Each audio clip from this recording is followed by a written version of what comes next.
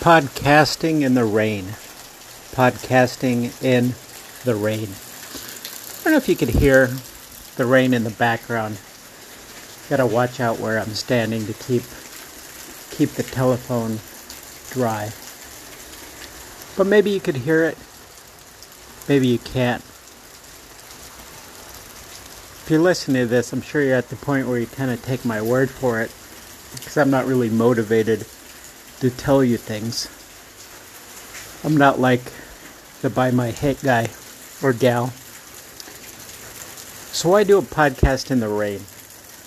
Well, the thing is, I think one of the things I might have complained about the most is how it doesn't rain in Arizona. Now I like the rain. So that could be a 3D where, 90+% of the time it doesn't rain. It's just hot and dry. And no, I could live in the hot and dry state, or I could live in the rain state. What does the rain seem like? So it's the time of the year where the gardener gets rid of the bulk of most of the shrubbery around the house.